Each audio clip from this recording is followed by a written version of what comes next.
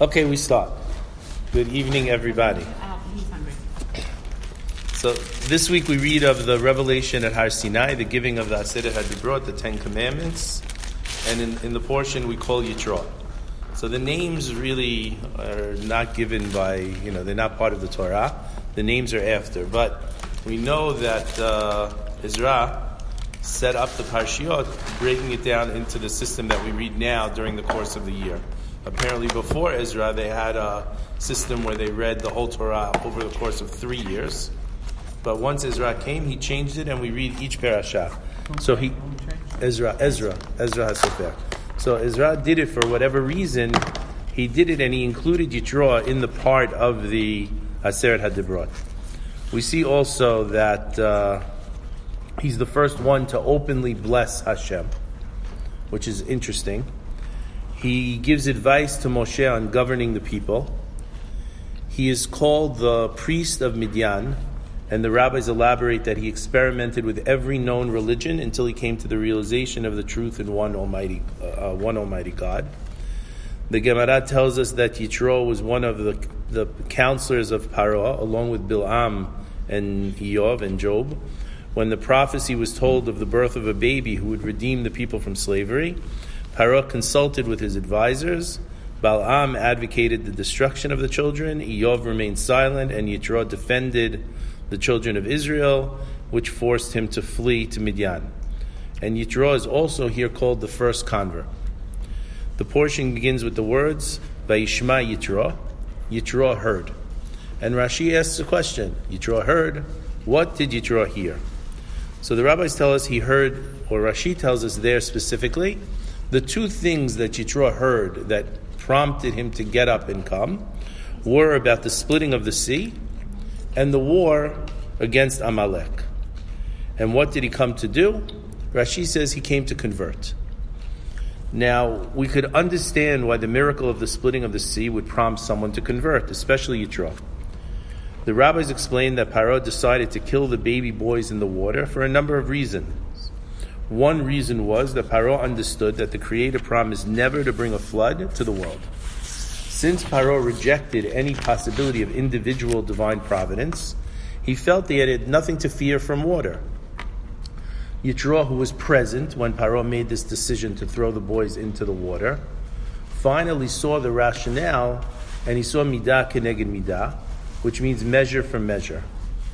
This is better understood in the full statement, Bamidah she'adam moded ba, modedin lo. By the measure that a man measures, they measure to him. However we act, God acts to us. Given the 10 plagues and the destruction of all of Egypt at the splitting of the sea, Yitro understood absolutely and without doubt that Hashem, the Creator, is also running the show, and there is detailed divine supervision of every occurrence and every creature. Additionally, as we read each day, Az nifhalu alufe Edom, Edom's chiefs panicked, Ele Moav yochzem ra'ad, Moav's heroes were seized with trembling, Namogul kol yoshvei Canaan, all of the residents of Canaan melted away. If ever there was a moment in history when Israel was on top, then that was it. And all this brings us to the question, if the reason for his conversion was because Israel was undoubtedly on top at that moment, doesn't the Talmud teach us precisely, at that moment, when we're on top, we're forbidden from accepting converts? The rabbis write, we, the Jewish people, will not accept converts in the Messianic era. Similarly, they did not accept converts during the time of King David, nor during the time of King Solomon. Except Solomon's wives. Okay. But they were converted from before. They needed to be Jewish at the time. Yes, but what the Gemara says is that someone would want to convert in the time of Solomon. They wouldn't accept because it was good to be a Jew, so to say. Some years back, I suggested that perhaps that is precisely why Rashi quotes the second opinion of the Gemara as to what Yitro heard. Rabbi Yehoshua says in the Gemara that Yitro heard about the war with Amalek. What's the war with Amalek? Amalek does not attack Bnei Israel in defense of their land or of themselves. The motivation is simple and pure hatred. They have nothing to gain, everything to lose. Bnei Israel were a nation that just experienced an exodus from the world's most powerful nation, and the entire world was in awe of them. Suddenly, without warning, Amalek attacks them. What they accomplished was they cooled down the bath, or the hot boiling bath, without regard for themselves, their losses, and their own pain. Up until that point, Bnei Israel were viewed as invulnerable and untouchable, but Amalek disproved that attitude to the world by attacking them. The Torah tells us, and he attacked the hindmost of you, all those who were feeble at the back. This is the way of those who hate us, to attack the most vulnerable. And although Moshe sent Yehoshua to battle Amalek while he prayed together with Aaron and Hur, the war ended far short of a sweeping victory. We know that Yehoshua weakened Amalek by the sword, but for the most part, this battle seemed to end in a stalemate, and Amalek would always remain to attack us. My own conclusion, typically I only say what other people say, and I never have my own conclusion. So if you don't like it, you don't have to accept it. Is that accepting Judaism based on the miracles of the crossing of the sea is not possible. But tempering the miracles with the reality of Amalek, with the reality of anti-Semitism, unafraid to raise its head only days after the crossing of the sea, means that Yitro saw the entire picture. It's not so rosy altogether. Yes, we're the chosen people. Yes, we stood at Sinai and heard the words of the Creator himself. Yes, Hashem is involved in each of our lives moment by moment. We see in the miracles of our own day the miracles of the 6-day war and the miracles of building a land. A generation ago, the death knell was heard. The tolling of the bell was impossible to miss. Both Jews and non-Jews predicted the demise of a Torah-observant people. It was all over. You aren't going to have any religious Jews. Yet today we see more people learning that at any other point since the destruction of the temple, probably the first temple, we see more acts of kindness and charity. This is a miracle from Hashem. But we have seen up close what Amalek could do, and still there's Amalek in the world.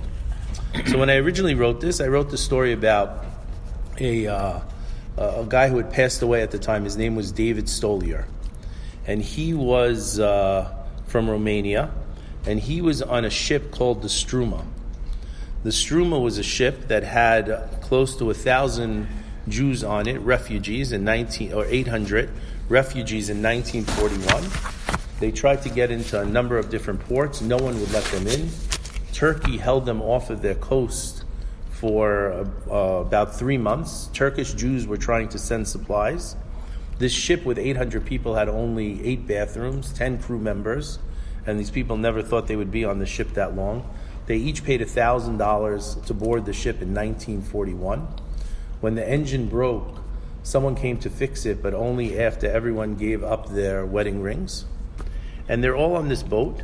Turkey is neutral. Turkey doesn't know what to do. They don't want to upset the British. They don't want to upset the Germans.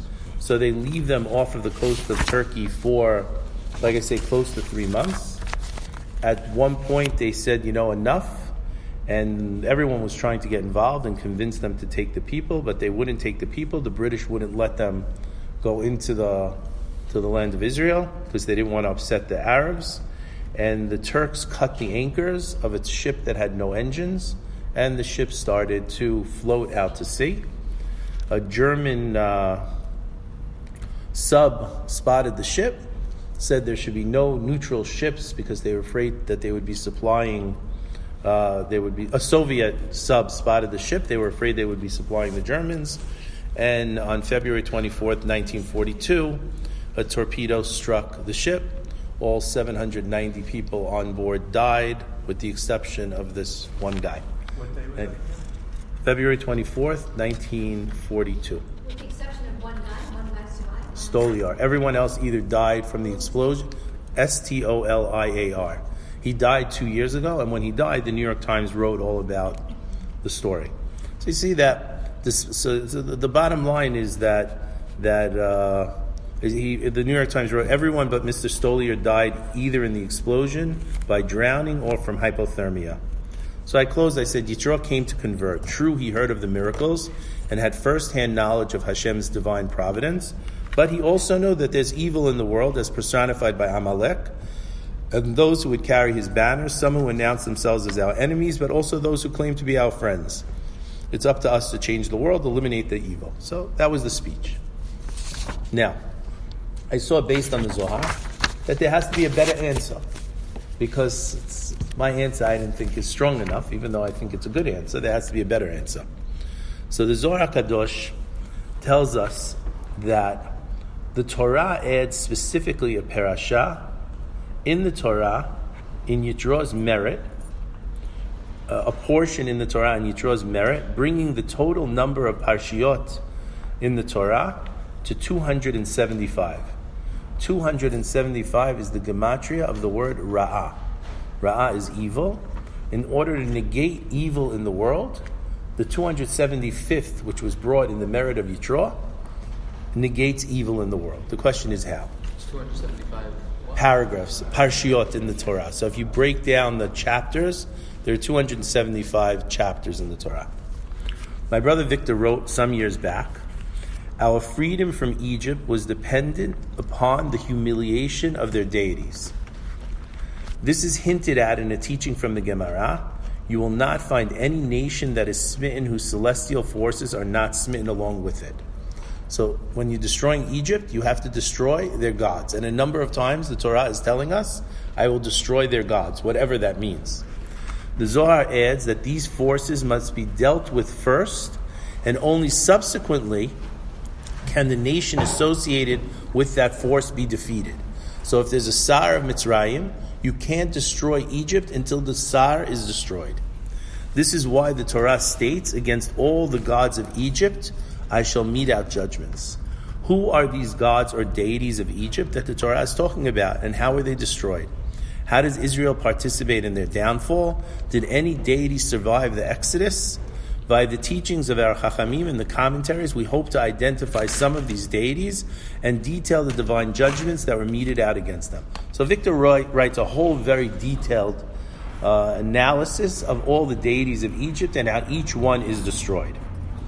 But I pulled from the Zohar something a little different. I discussed it with him today, and I want to try it this way. So again, this class is for me to explore also, not just to come and say I know the answer, and sometimes we'll figure it out. So the pasuk says, Vayishma Yitro Kohen Midyan. Yitro the Kohen Midyan heard, as we said, Rashi says, what did he hear? Kriyat Yamsuf, the war with Amalek. So the question we want to understand, is there something about the war with Amalek? We understand the reasoning behind Kriyat Yamsuf and Midah Keneged Midah, measure for measure, and the drowning of the babies versus the drowning of the Egyptians. They were punished in a like way. But again, why? So we mentioned one of the reasons you could understand the Amalek, because we say that was a negative thing, in fact, and it shows that it's not all rosy to be a Jew. But what do the rabbis say? Why is that reason brought by the Gemara? Yeah. Why is it that Yoshua was not able to destroy Amalek? So Yoshua could not destroy Amalek at the time, because the destruction of Amalek would come later on. But we're going to see also. Why couldn't it happen then? Why couldn't? We're going to see here. You're going to see. They're going to bring reasoning. We're going to try to understand what's the power and where we're up against Amalek to destroy. So you say. So the Gemara also tells us that Yitro merited adding a passage to the Torah, a chapter of the Torah. The chapter of the Torah begins, Ve'ata techazeh, and you will see. That's the one where he's telling Moses about how to judge the people. This whole chapter where Yitro, the father-in-law, is giving advice to his son-in-law who just left Egypt, who did all the miracles, who crossed the sea, who did everything he's supposed to do. And all of a sudden we see he's going to get advice from his father-in-law. Says that his name was one of his names. He has 7 names: Reuel, Yeter, Yitro, Chovav, Chever, Keni, Putiel. How many names did Moshe have? Moshe, somewhere we have 7, somewhere we have 10. It's interesting, they both have 7 names. Well, remember, so if we talk about Gilgul, one is Gilgul Kayin, one is Gilgul Hevel. One is Kayin coming back, one is Hevel coming back. That's one of the reasons that Yitro gives Moshe his daughter, because one of the fights that we say between Cain and Hevel was that Cain was born with one sister as a wife, and Hevel was born with two, and the fight between the two of them was over a woman. So in order to make up for the previous fight, Yitro gives his daughter, Yitro gives his daughter to Hevel Moshe. Also, Moshe is considered the penultimate prophet. Yitro would be probably considered the penultimate. So you're going to see that's really what the Zohar is going to bring. So he says that we have that Yitro, his name was Yeter, and when he converted, Hashem added the Vav, Yitro, but Yeter means added, is extra, and Yeter is really because he had it. Yitro has this extra parasha in the Torah for him. So now, why would his name get an extra vav? Like we have Abraham gets a hey, Sarah gets a hey, Yehoshua gets a yud. Why does he get the vav? Simply understood, he merited this distinction because he sanctified the name of heaven publicly by renouncing all forms of idolatry when he said, Atayadati, now I know, Ki gadol Hashem mikol ha'elohim, because God is greater than all the forces in the world. Here Rashi comments, this teaches us that Yitro was familiar with every single form of idolatry in the world. He did not leave a single form of idolatry that he did not worship. Notwithstanding, it's still incumbent upon us to explain why he merited such a great distinction, the addition of a paragraph in the Torah, a chapter in the Torah specifically for him. So we start with the Zohar Kadosh on Yitro. We learn that Hashem purposely arranged for Yitro to convert and unite with Moshe prior to giving Bnei Israel the Torah. So that's what we talk about. For there is a king and a kohen in the realm of Kedusha. So on the, let's say, the force and the dark side, on the side of the force, there's a king and a high priest. And on the side of the dark side, on the Klippa, there's a king and a priest. On the side of Kedusha, the king who functions as the king is Hashem, and he reigns over all of creation. The Malach Michael functions as the Kohen who offers korbanot, who offers sacrifices on the Mizbeach in heaven. So you have Hashem and Michael on the right. We learn in the Gemara that the fourth rakia, the fourth firmament, is called something called Zevul. Shevu Yerushalayim, uBet HaMikdash, uMizbeach, says that it contains Yerushalayim, the Bet HaMikdash, and the Mizbeach. uMichael Hasar HaGadol, and Michael, the great minister, Omer uMakriv Alav Korban. He stands and he brings korbanot on this Mizbeach. So you have this angel Michael, who brings korbanot. Corresponding, says the Zohar, on the side of the Klippa, Paro is the king. Now we mentioned last week that Paro is the negative side of Da'at, this negative side of knowledge. He represents the Klippa, the king of the Klippa, or one of the kings of the Klippa, because we see a number of people through history take this role. And who's the Kohen? Yitro. Yitro is the Kohen of the Klippa. As the king of Mitzrayim, he opposed and refuted the sovereignty of Hashem. When Moshe came to Paro, what did he say? Mi Hashem Asher Eshma Bekolo. Who is Hashem that I should listen to his voice to send Bnei Israel? Lo yadati et Hashem. I did not know Hashem. Paro. Whereas Yitro, the priest of Midian, one of Paro's key advisors, who embraced and worshipped every form of Avodah Zarah, functions as the Kohen of the Klippa. According to the Zohar Kadosh, it was impossible to give Yisrael the Torah until Hashem shattered the king and the Kohen of the Klippa. Until the gods are done, can't do anything. Paro, who refused to recognize the sovereignty of Hashem, was invalidated and subjugated through the 10 plagues. Thus, he was coerced into confessing, Chatati hapa'am, I sinned this time.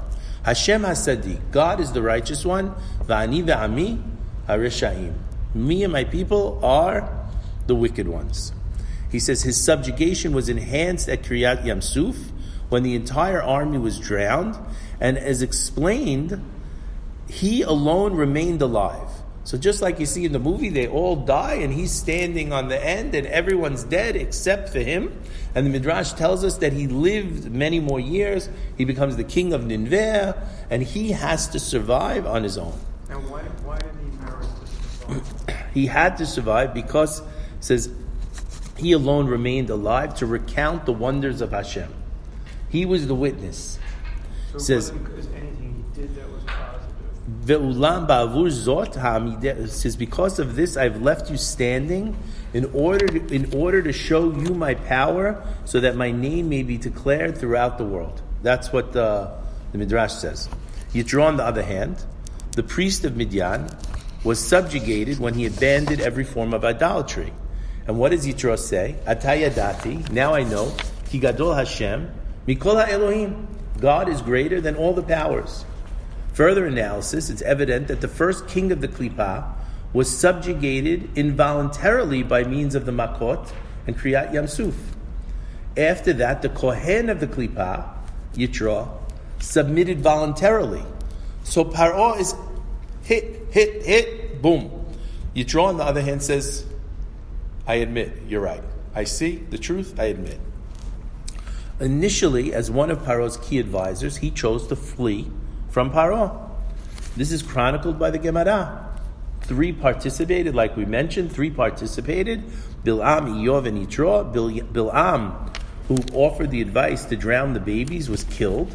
Iyov, who remained silent, was subject to afflictions. That's Job. And Yitro, who fled, his descendants merited sitting in the Sanhedrin.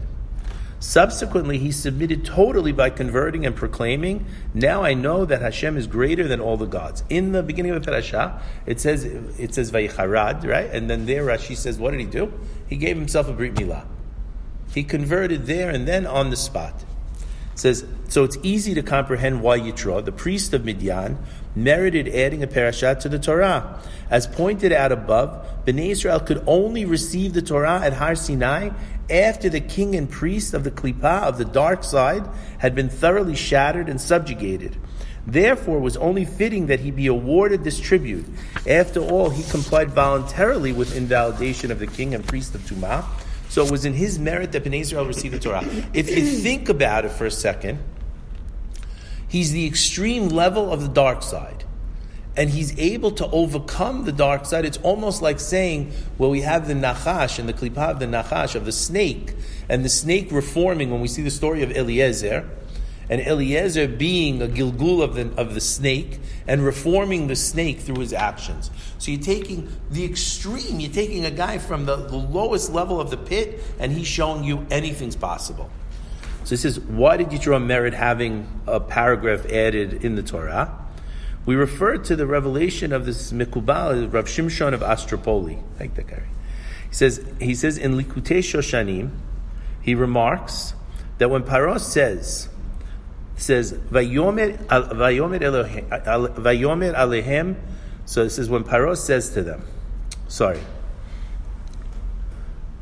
Vayomer Elohim Yehiken, Vayomer Alehem, he says to them, Yehiken Hashem Imachem, God should be with you. Kasher eshlach etchem, just like I sent you, ve'et tapechem, and your children, re'u, see, ki ra'ah neged penechem, because evil will confront you. So what is Paro telling them? Be very careful. If you go out to the desert, who are you going to meet in the desert? Ra'ah. What is Ra'ah? Ra'ah is Ra. Who's Ra? The sun god. The sun god, the god of Paro. Who is Paro? Who is Ramses? The son of. He's Ramses. Ramses is his name. He's the son of Ra. He's as if he's the son of God. So Paro is the son of Ra'ah. Ra'ah is the god, the greatest god among the Egyptians. That's why he's left. That's why he sleeps. You know the song we said, Paro in the pajamas in the middle of the night. How could he go to sleep? Because he felt that Ra is going to overcome this plague. Ra is the Aries, right? Is the sun god. The question is, there's 6 gods of Egypt. We could look into that, Victor. But that's one of the gods, Ra. So which one is Ra referring to? Ra is generally referred to as the sun god. Didn't we say last week it was Aries? So Mars and Aries, I think, are associated. Right. Victor has 6 gods, but I'm not sure if Ra is Aries. I'm not sure, but we'll look That's at. the one that's Nissan. I have the notes in the end. We'll look after. So Paro says to them, I see through my astrological predictions that a star is ascending to meet you in the Midbar, and it is an omen of blood and killing. When Bnei Israel sinned with the Egel and Hashem wished to kill them, Moshe says in his tefillah, why should Mitzrayim say he took them out in Ra'ah?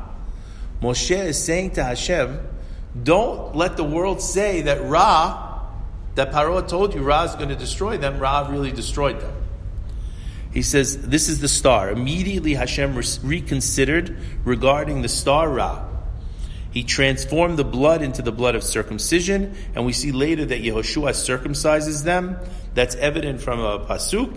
It says that, so Rav Shimshon is perplexed. He says, okay, Hashem performed the omen of blood and death, right? He transformed the omen of blood and death to the blood of Milah.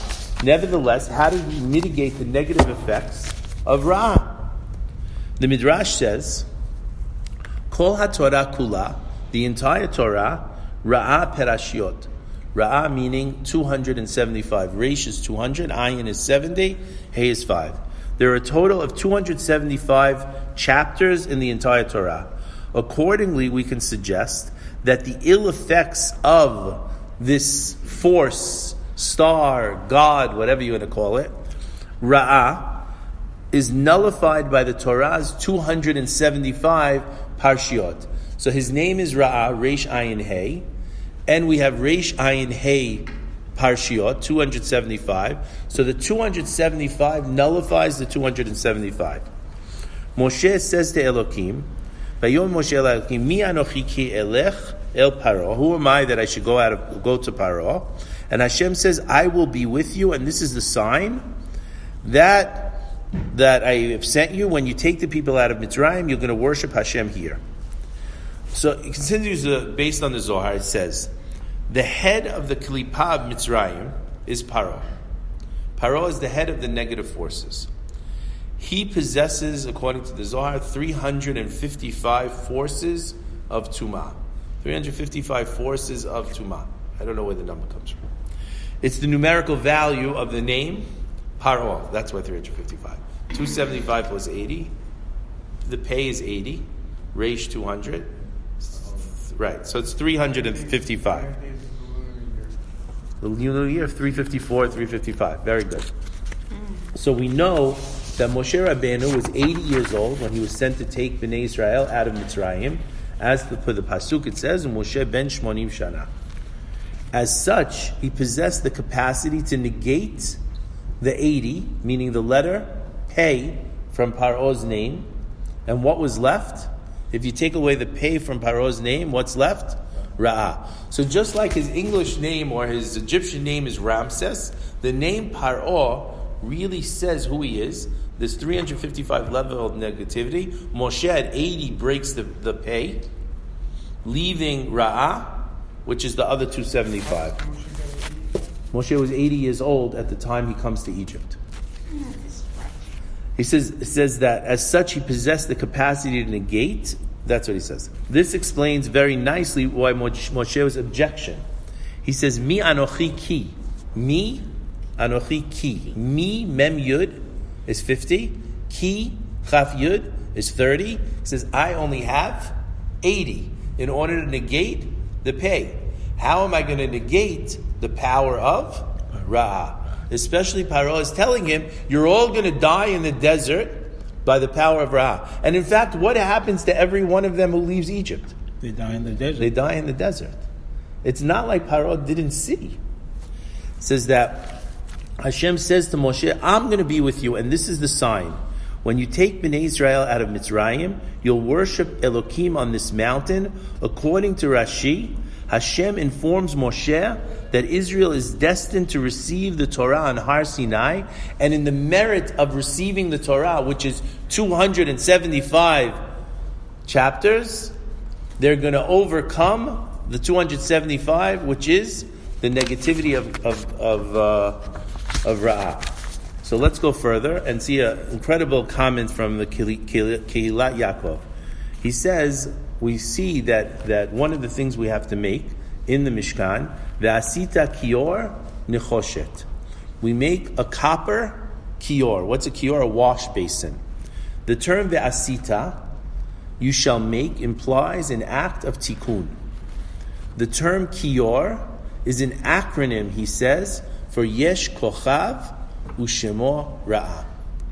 There is a star, Ushemo, and the name of the star is Ra'ah. There's an astrological force called Ra'ah. By means of Nechoshet, the Midrash says, what does that mean? Novlot Chochmah Shelemala Torah, referring to the wisdom of Torah that trickles down from above. In other words, he's saying, how do you destroy Ra'ah? Via the Ra'ah, the 275 of the Torah. So let's say suggest an idea. We learned that Yitro was responsible for adding of the Perashah to the Torah, this extra Perashah. That addition brings the number of passages in the Torah to 275 Ra'ah. In the merit, those three letters were negated in the name Paro. Thus, the amazing partnership of Yitro and Moshe. So imagine, Yitro and Moshe should be on two opposite sides of the table. One is Cain, one's Hevel. But they come together. Moshe brings the 80. The merit of Yitro brings the 275. And between the 80 and the 275 together, they nullify the power of Paro and the Klipah of Paro, which is 355, which is the gematria of his name. So by assigning Moshe the task of taking Bnei Israel out of Egypt, he arranges for Moshe to flee to Midian. In Midian, he rescues the daughters of Yitro from the other shepherds. As a result of this act, he's invited to come to the house of Yitro. And at the house of Yitro, he's given Sipporah. Clearly, the entire scenario was set in motion so that Yitro would ultimately advise his son-in-law to appoint officers of the thousands so that he would not bear the burden of leadership alone. Thus, a Perashah would be added to the Torah, bringing the total number of Parshiot to 275 Ra'ah. In this manner, Yitro and Moshe together nullify the power of Paro. We learn in the Gemara, three participated in the advice: Bil'am, Iyov, and Yitro.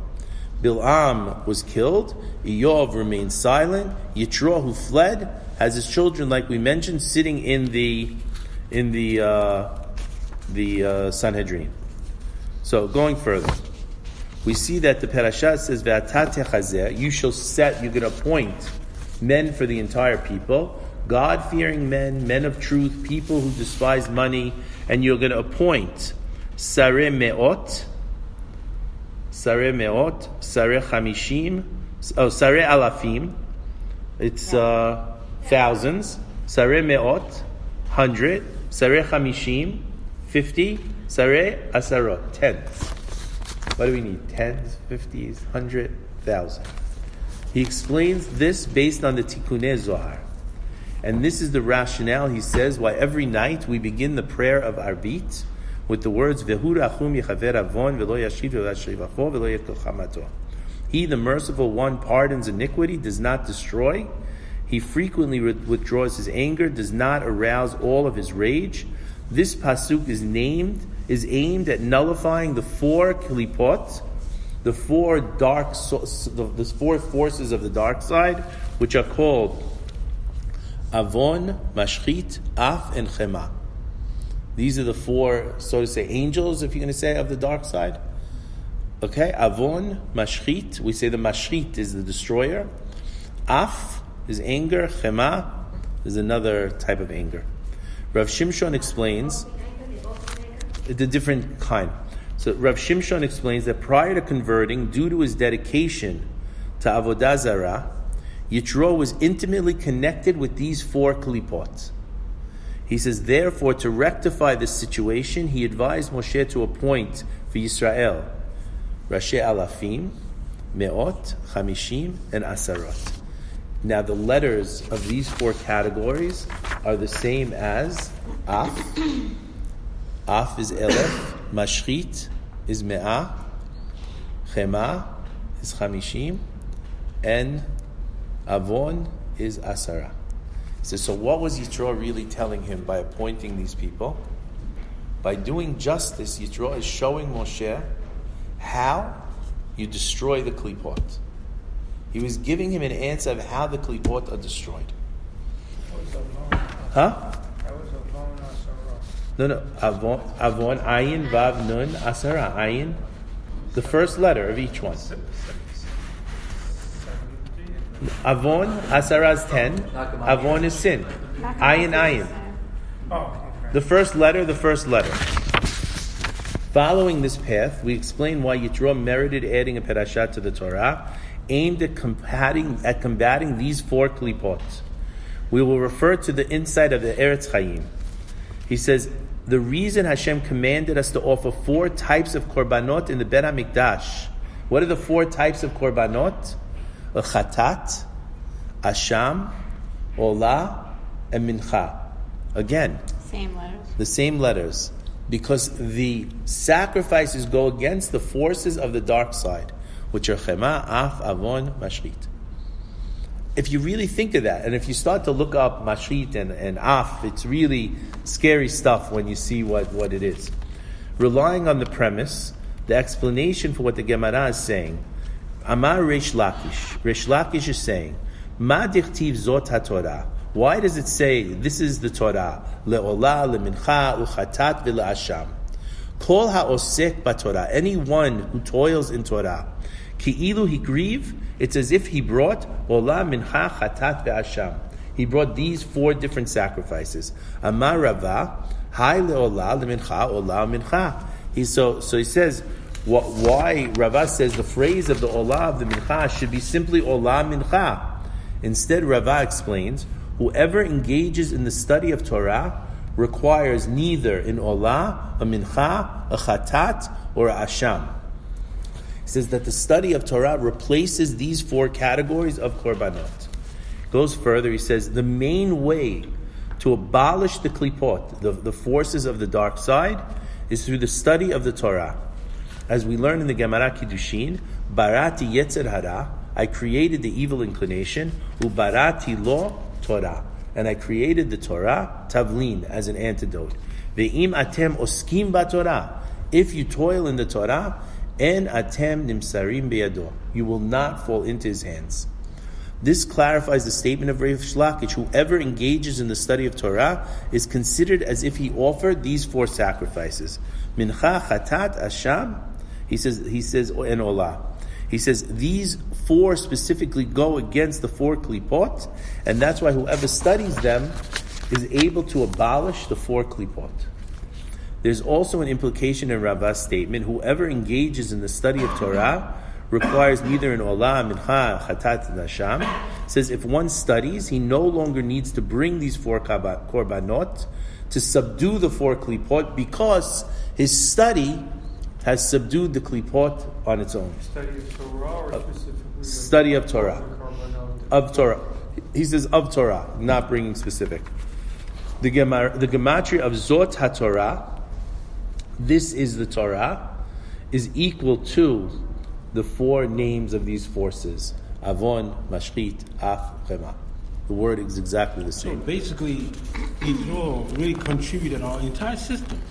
Yitro is so. It seems to me, and the offering system. So my original premise when I suggested, in the speech part, was Yitro makes us remember that we have to be responsible to negate evil. He's still willing to come into Kahal Yisrael, even though there's an Amalek against it. It seems, according to the Zohar, that Yitro's actions actually negate evil, and it's based on him. And it seems proper that the negating of evil should come from Cain, who's affected by he started it. The Nachash. So the Sitra Achra, the evil force, is called Ra'ah. This is evident from the Zohar Kadosh, where it says, praiseworthy is the man who always fears, but he who is stubborn of heart will fall into Yipol Bera'ah. He falls into Ra'ah. He falls into the dark side. In other words, a person should fear and revere God at all times, but if he's reluctant to do so, he hardens his heart, he becomes a victim of Ra'ah. We could rejoice shedding light onto the Parashah. He says, we learned from Rav Shimshon, the leaders of thousands, hundreds, fifties, and tens were intended to nullify the 4 leaders of the Klipot. In addition, we have the number of Parshiyot 275 related to Ra'ah. They counteract the star named Ra'ah, that is the omen for death, for blood and death. Therefore, through this parasha, Moshe Rabbeinu was provided with a tactic to combat the 4 leading klipot and cause of death and destruction in the world. So continuing based on what Rashi says. Rashi says, Vayishma Yitro. He heard Kriyat Yamsuf, the war of Amalek. We see that after Aharon HaKohen dies, right? What happens? It says, Vayishma Knani, Melech Arad, Yoshev HaNegev, the Canaanite king of Arad, who lives in the south, he heard, Ki ba Yisrael derech, that Israel came from the route, right? Ve'ilachem beYisrael, he fights against Israel, and it says that he captured a captive from Bnei Israel. The rabbis say, who is this king of Arad? The Gemara there says, Rashi says, this is Amalek. What did Amalek do? They dressed up in different clothes, so that if you pray to Hashem, you're going to pray to Hashem to save us from the Canaanim. Meanwhile, who are they really? Amalek, and they're going to win. He says, the Klipa of Amalek and the king of Arad are one of the same. The Agra de Kala points out that the gematria of Arad is 274. The gematria of Rachel and Leah is 274. Implying that the Klipa of Amalek opposes Rachel and Leah. As we know, Rachel and Leah are the imahot, the mothers, the matriarchs of Bnei Israel, who established the house of Israel. We know that Boaz turns to Ruth and tells Ruth, and we say it also to the bride, Yiten Hashem et haisha haba'a el betecha. Hashem should give the woman who comes to your house, Kerachel u'Leah, asher banu shetehem et Bet Yisrael, like Rachel and Leah, who built between the two of them the house of Israel. Therefore, Amalek, who opposes the Kedusha of Israel, is called the king of Arad, since Arad equals Rachel and Leah. Amalek is called the king of Arad. In the passage chronicling the battle with Amalek, it says, Umoshe, Aharon, Vechur, Alu Rosh Hagivah. Moshe, Aharon, and Hur ascend to the top of the hill. If we think, in Likutei Shoshanim he writes, notice the first letters of each of their names. Moshe, Aharon, Hur. They negate the power of Mashchit, Af, and Chema. The question is, but what about Avon? What about that one? Because Moshe eliminated the Klipah by raising his hands, inspiring Bnei Israel to Teshuvah. And it says, V'haya kasher yarim Moshe yado, when Moshe would raise his hands, V'gavar Yisrael. When he lowered them, they would fall. When he raised them, they were stronger. The Mishnah goes further and says, V'chi yadav shel Moshe, do the hands of Moshe really win or lose a battle? Rather, the Torah is telling you that as long as Bnei Israel looked up. Someone mentioned last week that the problem was they looked up at the Mitzrim instead of looking up to Hashem. So they look up to the hands of Moshe, they should looking up to God, that's when they prevail. It says, Reshit Goyim Amalek. Amalek is the first of the nations. This teaches us that Amalek is the source of all the klipot. It has the capacity to invoke against Bnei Israel the 4 klipot. Avon, Mashchit, Af, and Chema. That's why it was necessary for Moshe, Aharon, and Hur to ascend with the Kedusha to abolish these 4 klipot. It appears that is why Amalek is referred to as the king of Arad. It says, this is true before Yitro counseled Moshe and added this perashah. Because at that time, there was only 274. And 274 was going against Arad, which is Amalek. It says, once Yitro comes and he gives counsel, and the addition of this parasha, advising Moshe to appoint the officers of Alafim, Me'ot, Chamishim, and Asarot, he says, what happens? Yitro gives the advice that through these judges, they're going to nullify the 4 klipot. Amalek is represented by the king of Arad. he could no longer summon those 4 klipot to wreak havoc on Bnei Israel. Thus, it turns out that since the addition of Yitro's passage to the Torah has 275 parshiot, which have the capacity to eliminate the klipa of Amalek, the king of Arad, which is 274. He says, as long as there were only 274 parshiot in the Torah, Amalek had power and control. However, when Bnei Israel dedicated the Torah, they overpower Amalek. So the reason you can't destroy Amalek until you could destroy Amalek is because Amalek is representing Esav.